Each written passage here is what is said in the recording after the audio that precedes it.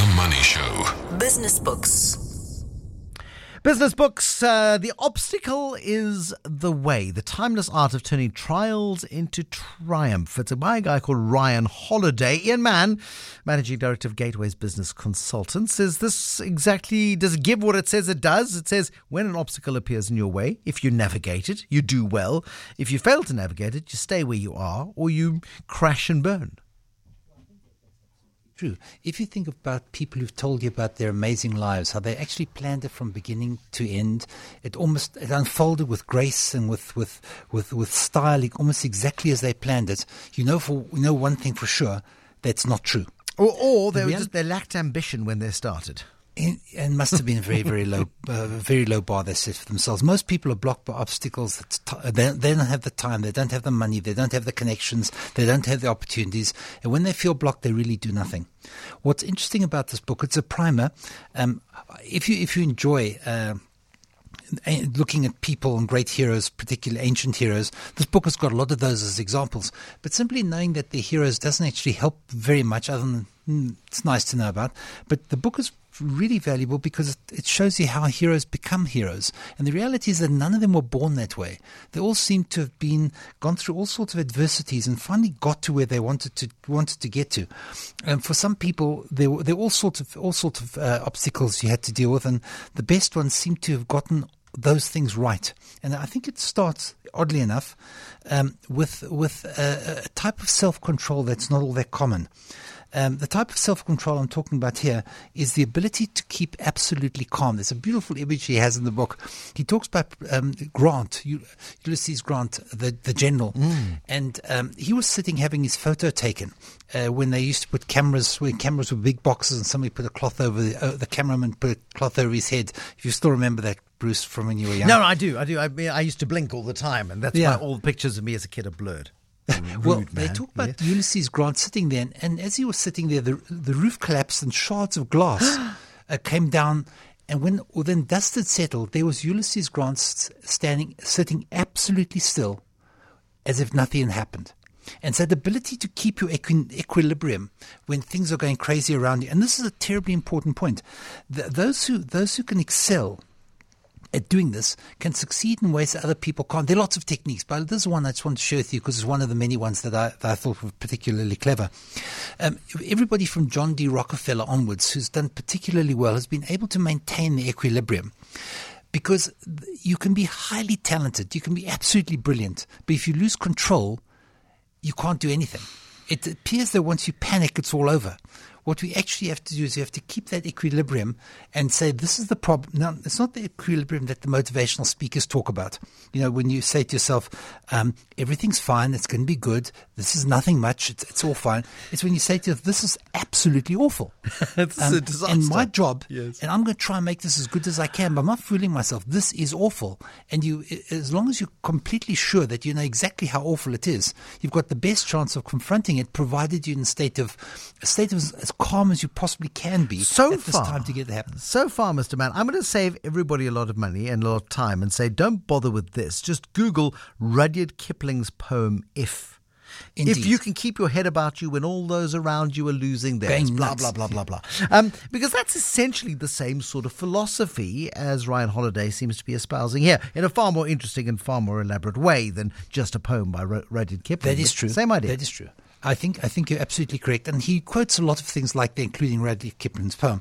But I think that one of the points that he makes about this, just on this one note of equilibrium, is when the first astronauts went into space, the skill that they trained them in more than any other skill was not panicking.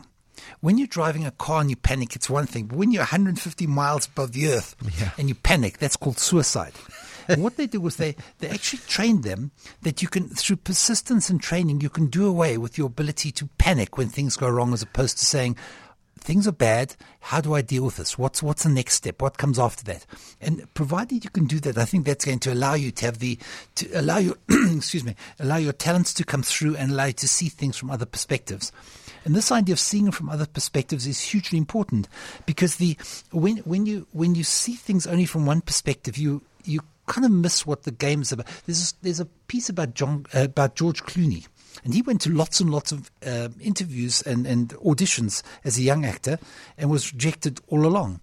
And it made him terribly angry at everybody around him, especially the people who rejected him, till it dawned on him that the producers actually really, really wanted a good actor. And they were dying for the next person who walks across the stage to be that actor. And he realized that these people wanted him to be an answer to their prayer. And all he had to do was to be an answer to their prayer. So when you're faced with things going wrong, somebody's refused to fund your company, you can either get mad as anything about that, or you can say, what did I do wrong that made them not want to fund me? Because if I had presented a great opportunity to them, they've all been lining up to fund me, and I didn't. So as opposed to seeing this as a time to fall apart, it's a call to action. It's seeing the obstacle as a strong call to action for you to recorrect and move in the path that's far more productive. I mean, you talk to losers, and I use the term in the most sensitive kind of way I possibly can. And every hardship that's hit them, every problem that they've faced, the reason that the last 3 businesses they started went bust was everybody else's fault. It wasn't Indeed. taking the lessons and the learnings. I mean, understanding what your funder wants, or understanding what your customer wants, or what they need, is the first step in terms of actually redefining what it is that your business does and provides. Indeed. It's actually getting around that perspective when you're calm enough to say, now let me look at why this happened, as opposed to just reacting in panic and saying, everybody hates me, it's all going wrong. And I think that there's 2 things else that I'd like to mention. When we're in tough times now, and it's not going to get any easier, certainly not in the near future. And it's worthwhile remembering that the most exceptional businesses, many of the most exceptional businesses, were started during the depressions or economic crises. Yeah. And this goes from Fortune magazine that was formed in the crash of 27, Hewlett-Packard and Revlon, who started in the Great Depression, General Motors that started in the panic of 1907, Microsoft in the recession of 1973, LinkedIn during the dot-com bubble. Half of the Fortune 500 companies were started under stress or adverse conditions. I think that that's a very, very important thing to understand. But what they obviously did well was they dealt with what was coming at them. And when we don't deal with what's coming with us, we can't succeed. Yeah. No, I mean, it's so good, isn't it? I mean, there's a quote in the book from Marcus Aurelius saying, what stands in the way becomes the way. And if you say, well, here's my business plan, this is the way I'm going to do it. I'm not going to move. I'm going to be immovable. My product is great. My service is great. I can do absolutely. It's all about what I can do rather than this is what the environment requires. Indeed. You're doomed. Yes, it was Andy Grove who said, bad companies are destroyed by crises. Good companies survive them, but great ones are improved by them. I think that sums it up. I think you're right. I mean, flexibility, agility, very, very few businesses will ever go according to the founder's plan. And when you watch people in crisis mode, and I admire watching people who are going through massively difficult times, make or break moments for businesses. And there are those who are naturally brilliant. There are those who are naturally talented. There's some that are blooming lucky. But mostly it's about those that keep their heads when all about them are losing theirs. Indeed. And that's a fundamental point of this book. I think it's one of those books that's worthwhile reading as it's a motivational text for adults. Okay, so it's a motivational text. Does it actually provide tools that enables you to pause, breathe, step back before you then go back and engage? Because far too many of us are probably in the bull in the china shop mode under pressure. Indeed. And I think that the nice part about it is when he gives you these stories of the heroes, none of them were born heroes. And that's what's quite neat. They all did things. He describes what they all did. But the most part of it was this practice. And it's just getting better and better and more and more refined. And being determined. Firstly, I think it's understanding that the world is out there to get you. Because if you're making money, don't worry, everybody wants to come after you. They do, because it looks easy. And indeed, and so everybody's going to be trying to imitate you and get you. The fact is that when you are focused and you can think clearly and you learn, develop, you lose your temper this time, you don't lose it next time, you can keep your equanimity. You see how much better that all works. You get yourself to a stage where you're saying, I'm making good decisions now, and what's going to happen is my businesses are going to do better, and that builds on itself. And that's how you get the John D. Rockefellers, who were probably one of the richest men in the United States in his time.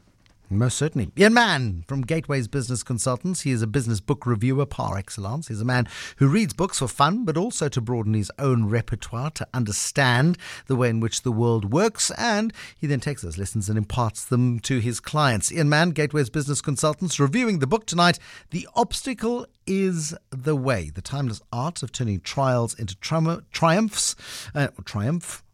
Ryan Holiday is the